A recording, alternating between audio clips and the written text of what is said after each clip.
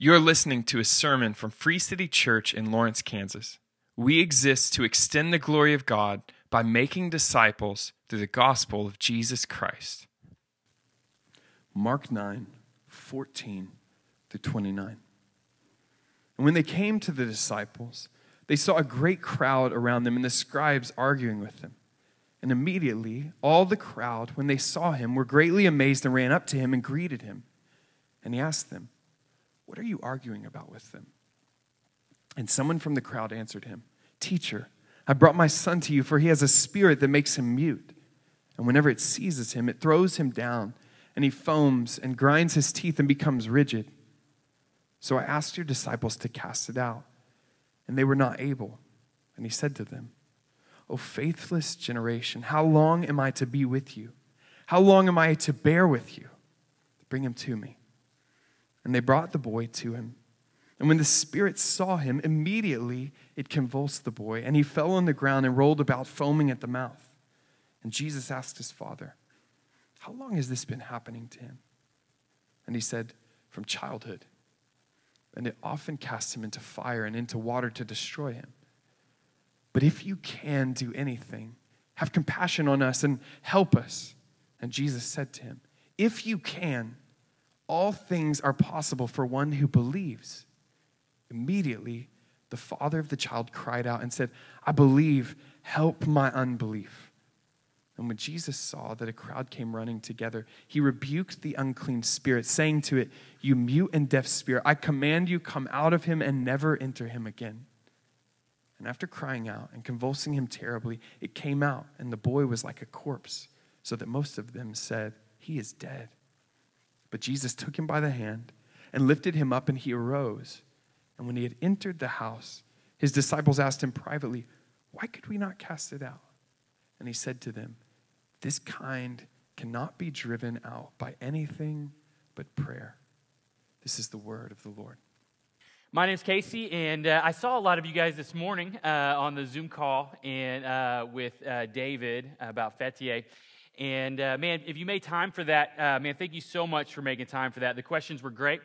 And just a reminder about that, and some clarification on that. It's very specific what we're trying to raise $250,000 for.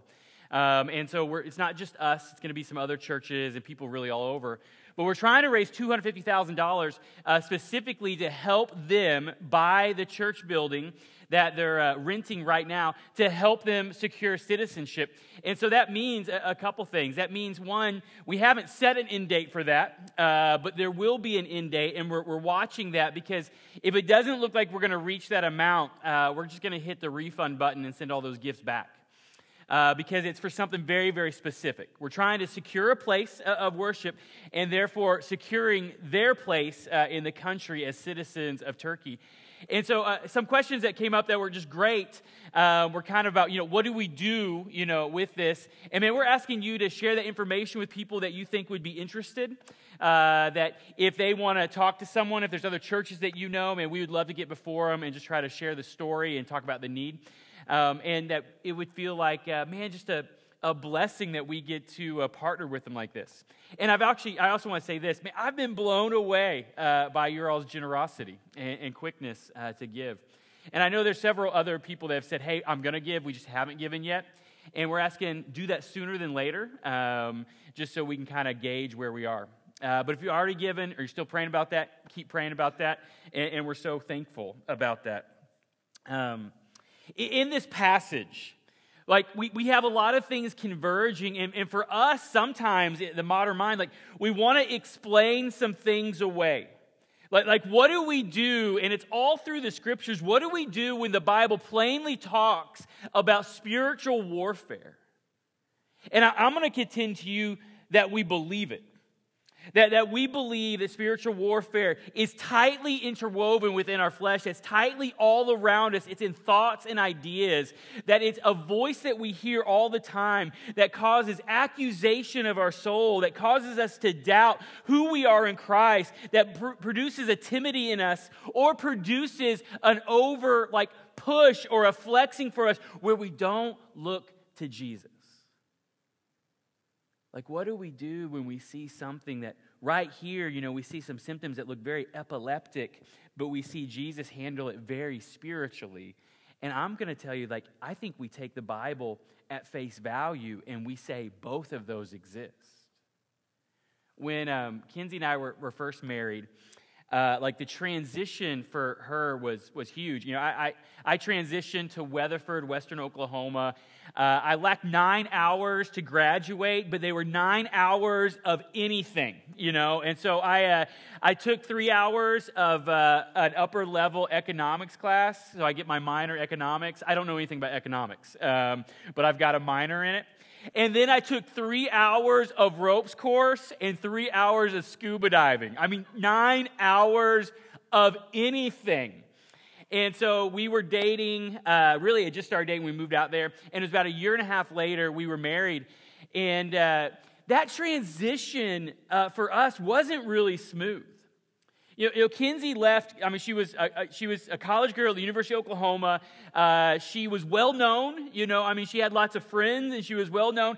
And she moved out to Western Oklahoma to be my wife, which I thought that's probably a pretty good deal, But when she moved out there, man, there were expectations placed upon her. Some by others, probably some by just her. There were a lot of fears. It was more lonely. I would be gone sometimes, and so by expectations and just loneliness and, looking back and see where friends do, there was a sense of, loss. And when we would talk about it, I would get really scared, what, you don't want to be married to me? Am I not enough? And the look that would be in her eye was yeah, I don't know if you're enough. It wasn't a really smooth transition. I remember, some desperation kind of growing. I remember at one point going to my pastor's office and sitting down with him, which I was really common. He was very pastoral, and just saying, hey, you tell me to put Kinsey first. Man, we're crying all the time. And when I say we, it was a lot of times it was her, and I was just desperate. I didn't know what to do. I'm do you want to buy a puppy? And we did buy a puppy, I was just scared. And trying to convey that to my pastor, he kind of went really proverbial. He kind of said, hey, if you're not happy where you are, you'll never be happy. And I was that is not helpful now. And I just said real plainly, I'm asking you, when do I quit? I was scared. One of the nights in particular, it was really shortly after that. Actually, after I said that, Earl, as my pastor, he just said, let's just pray. And he just bowed his head, and we just prayed. And I left pretty unconvinced that was very helpful. And it wasn't too many nights after that. Man, we just had this night that was really, really tough. Kinsey was just sad and just I don't know where I belong. I see how you belong here. People know you, but they don't know me. Where do I belong? And just crying. And I just kind of had this thought of man, screw it. Maybe we should just pray. I know you're man, our pastor, finally, pray. And man, we just started praying, and I got a little charismatic. I was just kind of casting stuff out because I didn't know what else to do. And I was just asking, Jesus, if you don't come through, if your promises, if you're not enough, if you're not here, I don't know what we have. I don't know what else to turn. I feel I've tried to think through this in every way. And if you ask Kinsey about that night, when we got done, after you get done with that, it's okay, so what do we do now? You want to watch a movie? You get done. She would say this, she would say, the room felt different. I would tell you this, she felt different. What do we do when we feel gripping evil that comes at the very identity of who you are? Do you belong here? Is there a place for you? Or are you just other? Are you never going to fit in? What's your solution for spiritual darkness? That's what Mark 9 is really all about. That's what Mark 9, it's trying to ask, the question, and I want us just to relate. Have you ever just felt darkness either inside of you or around you? Has there ever been something that you felt just gripped your life? You tried to reason your way out of it. You tried to, talk yourself out of, tough talk. You tried to get help, but it just felt like something was hanging on to you. Do you consider that when we read things in the Bible, and it's it's asking us to ask Jesus to step in. Would you ever consider that that might be the solution for you?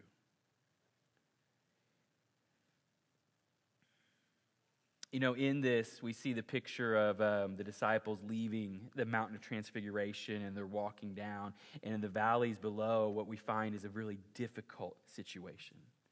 And I think sometimes that picture's helpful. Like sometimes when we feel like the grip of brokenness or the grip of darkness upon our life, or just like the view of God is too far away, we wonder if the God of the mountaintop, can he actually see to where I am? Is he aware? Does he know? Can he even reach where I am? You know, I think the question is, when you see brokenness, what do you do? Like, I mean, I think we would say, like, sometimes there's an education problem, like certainly, but what happens when education doesn't fix it? Or sometimes we look to it and we say things like, maybe it's not that. Maybe I just need, like, to be more disciplined. And so we start to work out like that's going to fix it. We think, man, discipline and abs, surely that'll fix it. I mean, those approaches, like, I don't want to be, those actually get us things like eating disorders. You know, I can't deal with what's gripping my life out there, but I can deal with what I put inside of my body. Or like cutting, like we work with students a lot. We dealt with a lot of students who were cutting. I can't deal with that pain, but I can start and stop this pain. We start to look for solutions that we can control, and we start to have control, and then we get frustrated when the gripping presence in our life doesn't let go. You know, when we look at this, I'm going to ask you to see, like, where do you see yourself in this? Raphael's last painting, it was actually of this, the Transfiguration. And if you can look at it, you can even look it up on your phone right now, but don't watch baseball, okay? If you look up on your phone, I'll know if you're watching baseball. But, you know, his picture, Raphael, at the very top, you see the top of the mountain, and Jesus is floating, and there's like the Shekinah glory of God, and you have Elijah, and you have Moses, and beneath them you have Peter, James, and John, and they are terrified. But then on down the mountain, you get to this really dark scene where you've got the scribes and the Pharisees, and they're full of rage, and they're all pointing fingers, and you've got this woman right in the middle where she's not mentioned in the text, but she's calmly pointing over to a boy who is obviously not right, and holding that boy is a desperate father. He puts these two pictures together in a way that I think they should be placed together. The mountaintops of God, they're important, but what do they do when we get to the valleys of life that feel broken? And so in Mark 9, Peter, James, and John, they've just come off the mountain. And there's this theological discussion as they're coming down. They're saying, hey, Jesus, why does Elijah have to come first? Or they say, you know, talking among themselves, you know, what does Jesus mean by this rising from the dead? And they're asking all of these theological questions on the way down. And then when they get to the scene beneath them, they see discord, they see frustration, they see disappointment when it's not working like it used to work, and they see brokenness and desperation. And so in this, I just want to point at three things. And so three things I want to point at. First off, I want to point at the grip of evil that we see here. I want to ask, do you see it anywhere else? And then the second thing, I want to point at the attempts to solve what they see. I want to point at what we see here. How do they try to solve it? And I want to ask the question, do we try to solve it the same way? And then the third thing, if our attempts don't work, what does work? And we're going to look at that. And so first, the grip of evil. First off, I just want to say this text, like Mark talks about the grip of evil like it is real, that it is self-evident, that we should look at it, that it hides and it's multifaceted. Like he talks about it like it's normal. There's no like discussion where he just says, hey, let me just kind of explain how all this works. He just says it was right there before us. We saw it. We saw its grip, and Jesus dealt with it. Like we start with the grip of evil. Look at verse 16. In verse 16 it says this, and he asked them, what are you arguing about with them? And someone in the crowd answered him, "Teacher, I brought my son to you, for he has a spirit that makes him mute. And whenever it seizes him, it throws him down. He foams and grinds his teeth and becomes rigid. And it has often cast him into fire, into water to destroy him." Like, paints this really difficult, dark picture. And like, let's just ask the question, like, is this physical or is this spiritual? And so like, first, like, physical. Like, I'm not a doctor, but it sounds pretty epileptic. Like, we see seizing and we see throwing and uncontrollable, rigid fits. And so, like, we see that picture before us, but it also, like, Jesus answers it pretty spiritually. Like, look at what we see. Like, in verse 22, we see it taking opportunities to, like, hurt the boy further. Like we see in verse 20, you back up a little bit, when Jesus gets near him, he convulses more, seemingly to try to say, man, we don't want any of Jesus around here. Or look at verse 25, like if we looked at verse 25 to 29, which we will, it's handled, like Jesus handles it spiritually. And so like right there, you're like, so what are you saying? Is it physical or is it emotional or is it spiritual? And like, I just want to ask this question. What if most of our problems are a mixed bag of all of those things? What if, like, our humanity is so deeply intertwined with our brokenness and our chemicals and our experiences and our bodies, and we know bodies don't work the way they always are supposed to work, like you get sick, or you get older and you realize, like, you used to be able to tell your body to do things, and now when you say, body, do that, it says, you better not. Like, what if it was a mixed bag of physical, emotional, and spiritual? What if sin has broken the physical and emotional world, and so now our bodies break down, and we don't even feel the way we should about what we see?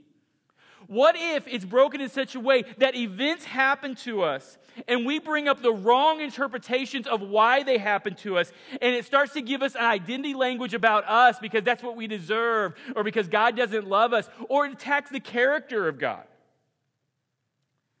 What if it's all merged in a way that's hard for us to decipher what's what?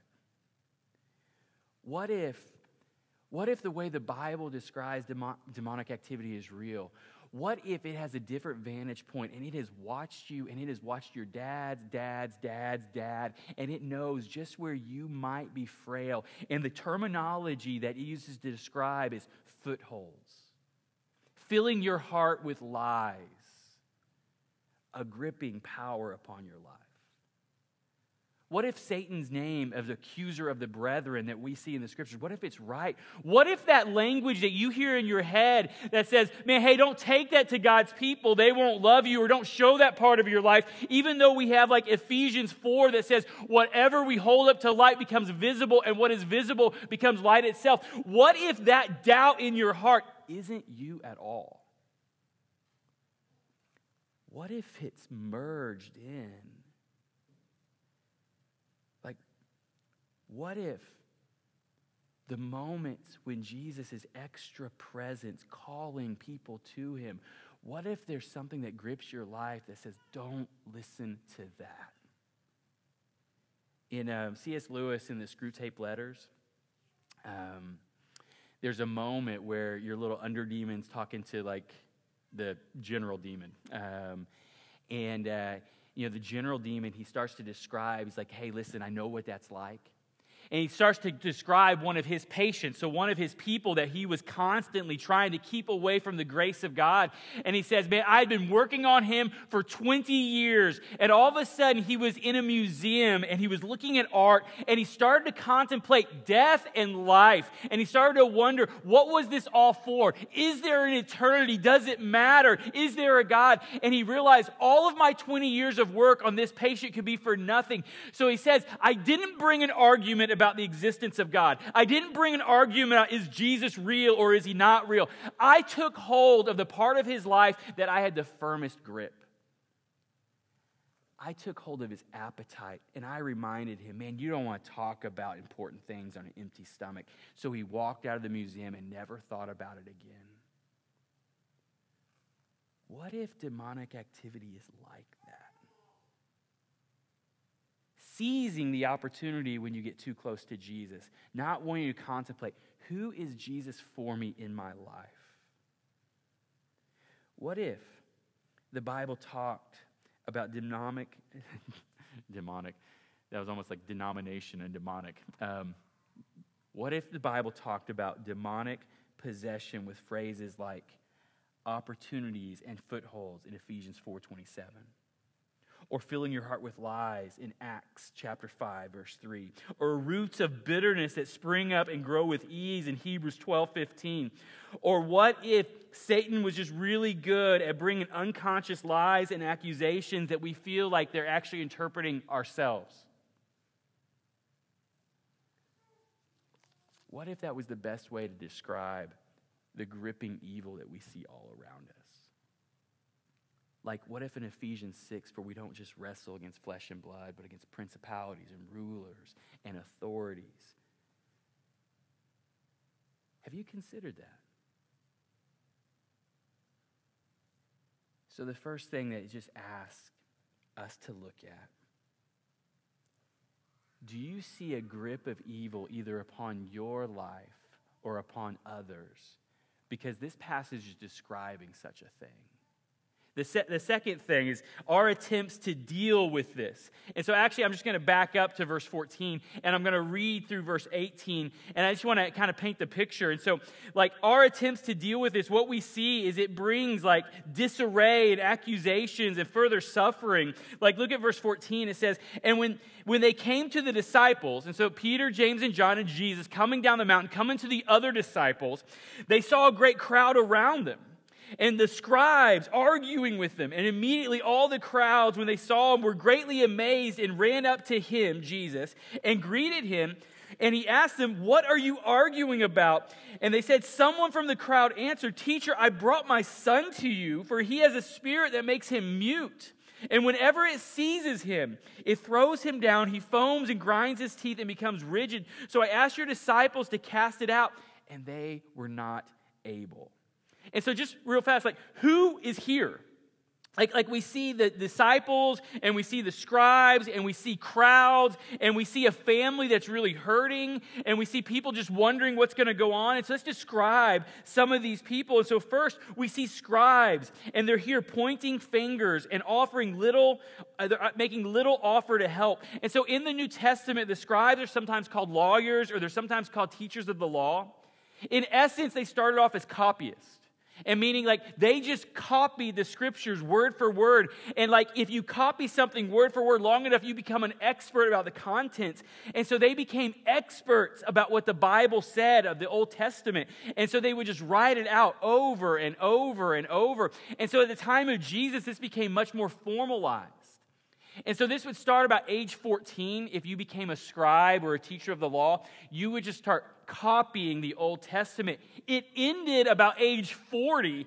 And then at age 40, you could decide if you wanted to kind of go into the judge side of things to determine what's right and wrong, or into the rabbi side of things to like teach. And so like this is a long life. Like these are people who've done a lot of study. And here they are, like you can kind of see it. Like the scribes' error was in some ways they were more religious and technical than God. Like everything was nuanced. They were questions about what was right and wrong. Everything when it came to something physical kind of went more philosophical. Like, hey, if you were suffering, man, it's probably just your fault. Like you probably don't believe right, or you probably don't see right, or you're probably not putting the right kind of effort in. Like the first people we see the scribes. The second is we see the disciples doing what they had done before, but they were getting desperate because it wasn't working. Like if you read in Mark 6, what you see is Jesus had sent them out 2 by 2 to go out to preach the gospel, to heal the sick, and to cast out demons, and it worked. And they're trying to do the same thing, the same experience, the same technique, what they had done before, but it wasn't working. And then we might just ask this question, like, seeing the brokenness that's there, how is this going? Like, how is it going? And the answer is going terrible. Like, are they working together? Does it feel like they have a common enemy or an agreed plan to stop? And the answer is no way. Like they don't. They're pointing fingers at one another. The scribes hate Jesus. So they're like taking this opportunity to say, you guys, you disciples, you guys are a bunch of charlatans just like Jesus. He's the big charlatan. That's why it's not working. And you've got the disciples, and they're definitely pointing the fingers back and probably yelling back and saying, you guys are a bunch of nerds. Why don't you go write some Bible verses down before we give you like a wedgie or something? I mean, there's chaos. They definitely agree that there's a problem and that problem needs to be stopped. But they're just pointing fingers at how do we stop it? What you say doesn't work. What you say doesn't work. You know, like an honest moment of reflection, we just ask this, like, hey, are you more like a scribe, putting all your faith in information about God, quick to criticize philosophical undergirdings of someone's belief when they suffer? Or are you more like a forgetful disciple that presses into like, man, we've always done it this way, or this is the right way to do it, and this is what we should do, and it's not working now, wondering what's going on? Like Mark 9 is telling us that knowledge and experience can render us Christless. And look, Jesus is pretty frustrated about it. Look at verse 19. It says this, it says, and he answered them, O faithless generation, how long am I to be with you? How long am I to bear with you? Bring him to me. Like, Jesus is noticeably kind of frustrated. And like, just kind of looking at this, like, I just had the realization, I think I frustrate Jesus a lot. Like, I think sometimes I frustrate the snot out of Jesus. Like, it makes me think back. This was several years ago. We had a yogurt catastrophe, and my kids decided to help. I mean, they caused it, so they decided to help it. And so they were just wiping it up on the floor without asking for help. And really, they were just kind of pushing it into the cracks of the wooden floor. And like seeing the effort, seeing all that, but it wasn't working. And as we used fingernails and toothpicks to clean everything, like just the thought and the picture of that. Why didn't they come to me first? Like the thought and the picture of this is we're trying to handle darkness without Jesus. Like I am certain I frustrate Jesus. I'm also certain that the love that God has for me runs deeper than his frustration. Like if you look at this picture, like Jesus expresses frustration, but he doesn't walk away, he enters in. Or if you look at the picture of the cross, like the cross was for God's glory, but it was also for my good. Like Jesus stayed, like he didn't walk away. And so his grace and his love runs deeper. The first things that we see in this passage, we see a gripping evil. And we see attempts to deal with it without Jesus. Does this passage offer any hope? What can I bring that works? And we see it. Like, what can defeat evil? And it actually shows us an honest, vulnerable faith in Jesus can stop it. Like, or another way to say it, if the gripping evil in my life and lives around me can't be fixed through information or my experience and my wisdom, what can I bring?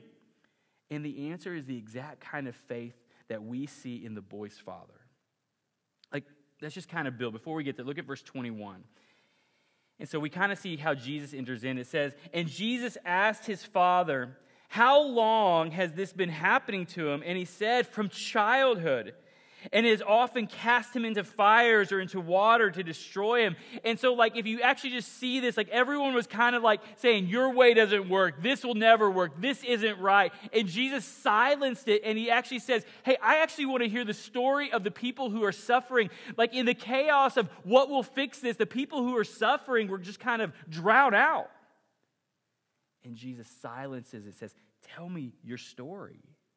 In verse 22, the boy's father asks, he says, but if you can do anything, have compassion on us and help us. And look what Jesus said, if you can.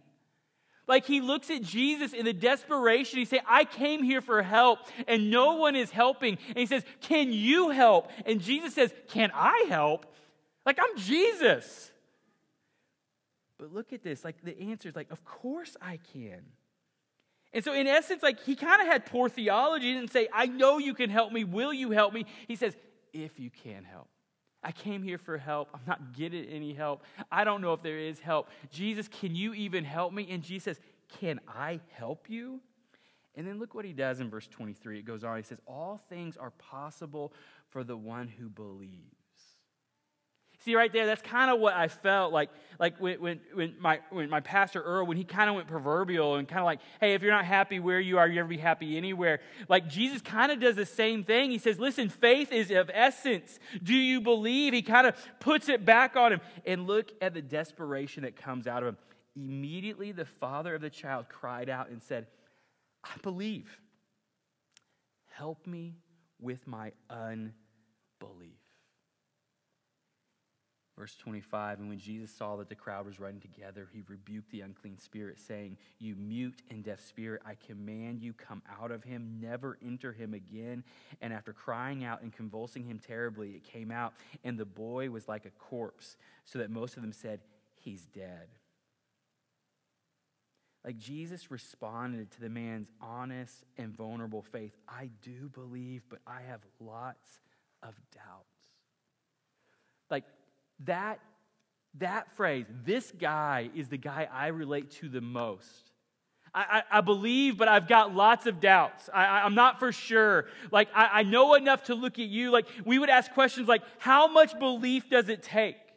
Like, do you have to have more belief than doubts? And the answer would be no. Or do you need a lot just to convince Jesus to come down the mountain to see you? Or if you have serious doubts, do you need to like tough talk yourself so that you can come with like a more pure faith so that Jesus might take you serious? And the answer is no, we don't see any of that. We see a scared dad who gets really, really honest that says, I have some faith. I don't know if it's enough. You know, Jesus' action tells us what he's already told us in like Matthew 17, that it just takes just a little bit. It just takes enough faith that you actually look at Jesus. You actually look maybe away from your experience or your wisdom, or you look away from like just perfect knowledge and all those things. And like, listen, like I'm a big fan of theology. Like them walking down the mountain talking about theology. Like give me some Grudem. You know, I'll pass on Erickson. I mean, give me some Horton. I mean, I'm a big fan of theology. But I think the question is, like, is the theology that you bring, does it actually help the suffering in the valley? Or do you start to give an idea off of like, hey, once you fix your life, you can join our theological debate up here? Like Jesus isn't saying that's not important. He's saying, do you have enough faith to look to me? The key is not the depth of faith, but the direction of our faith. What is important is not the power of our faith, but the person of our faith. A little faith in a great Jesus gets miraculous results. And so then look at verse 27. But Jesus took the boy by the hand, lifted him up, and he arose. Like literally it says Jesus raised him and he was resurrected. Like the contrast. A gripping evil that wants to keep you away and push you down. A reaching Lord that reaches in to raise up. Honest faith voices all the fears and doubts. It's not afraid to say what my limitations are. Saving faith looks to Jesus with what's real, what's all of that. And then we get an explanation, verse 28. And when he had entered the house, his disciples asked him privately, why could we not cast it out? I mean, the question kind of betrays it. Why could we not do it? What were we doing wrong? And he said to them, this kind cannot be driven out by anything but prayer. Now, people get weird on this. I mean, people start to think, okay, so like, we got categories. Like we've got some spirits and, you know, spiritual problems that we need to like just kind of voice something. And we've got some that we need to pray. And we've got some that maybe we need to do something, you know, a little bit more hocus pocus. And I don't think that's what's being said at here. I mean, it's not like saying, okay, so this spiritual problem is kind of green and slimy. Oh man, it's Slimer. We got to call the Ghostbusters, not Jesus. I mean, I don't think it's saying that at all. I think what it's saying is this kind refers to all spiritual conflict. I think he's saying, listen, anytime you enter into accusation or lies that start to come at the person of God to say, man, God doesn't care. He would never let you be in this situation. He would never let this happen. Can you really trust him? Do just what seems right to you. Don't wait upon him. I think he's saying, all spiritual activity, we got to look to Jesus. We have to pray. See, Jesus is saying what was just spoken over him on the top of the mountain, where it said, this is my son, listen to him. He's saying, look at Jesus as authoritative and run to him. You just need enough faith that says, man, I think Jesus actually has answers for me. Mark 9, it says, man, evil is present. And we see a lot of people confused about what to do, but Mark takes the existence of spiritual activity as a real fact. Like, just a question. Is the Bible authoritative when it doesn't seem right to you? What if spiritual activity had been watching you and your parents and your parents' parents and your parents' parents? And what if the description of footholds and gripping was right? And it would speak the almost unconscious lies that you believe more true about yourself and more true about this world and more true about sin and more true about the person of God than any conscious thought you would ever bring up. What if you need a gazing look at Jesus says, what do you say about me? Do you have authority here? See, this says you don't need unbelievable faith when you're looking to an unbelievable Savior. And we actually see that when we come to communion. Like, think about communion for a second. What do you bring to communion? Like you don't, it's not a bring your own lunch. It's provided for you. It's not like bring, something you don't pay for. You don't bring money to say, now give me the bread or give me the wine. It's provided for you. It's laid out before you. And all you bring is you. And if that you sounds a whole lot like this, Dad, like I do have some faith, but I know I've got lots of doubts and I've got lots of insecurities and I've got lots of questions. But I have enough right now to look at you and say this, what we say every week. We take the bread and we say, I put my hope in the broken body of Jesus, that he was broken, that the Spirit of God might enter in to make me whole. Or we take the cup and we say, I put my hope in the blood of Jesus, that it was poured out for my life, and I believe it was enough even when I have doubts. And then we come to Jesus in prayer. Let me pray for us. Father, Lord, give us saving faith. Actually, when I think about desperate moments of my life, when I have this incredible pastoral thought, maybe I should pray about this. But I am so sorry that I run to information that I've collected, good information about the scriptures that are important, or that I run to experiences that I've had or wisdom that I have before I just say, Jesus, I need you. If I don't have the promises of God and the faithfulness of God, I have nothing. I believe that's the kind of faith that Jesus wants to step into. And so just a moment of reflection. A moment of reflection might be, am I more like the scribes that get real technical, maybe more technical than God himself? Or maybe am I more like the disciples who just kind of forgot that they need to include Jesus in all of this? Or do I identify with a desperate boy in pain or a desperate dad with someone they love in pain? And I'm just coming and I'm just saying, can anyone help? Is my faith enough, even if it's riddled with doubts? Lord Jesus, I pray that you give us just the courage to ask all of those questions. And Lord, where we're just tired, we would find encouragement. And Lord, where we're wounded, we would find healing. And Lord, where we're just being sinful, we would find rebuke and correction and restoration. Lord, we love you. In Jesus' name, amen.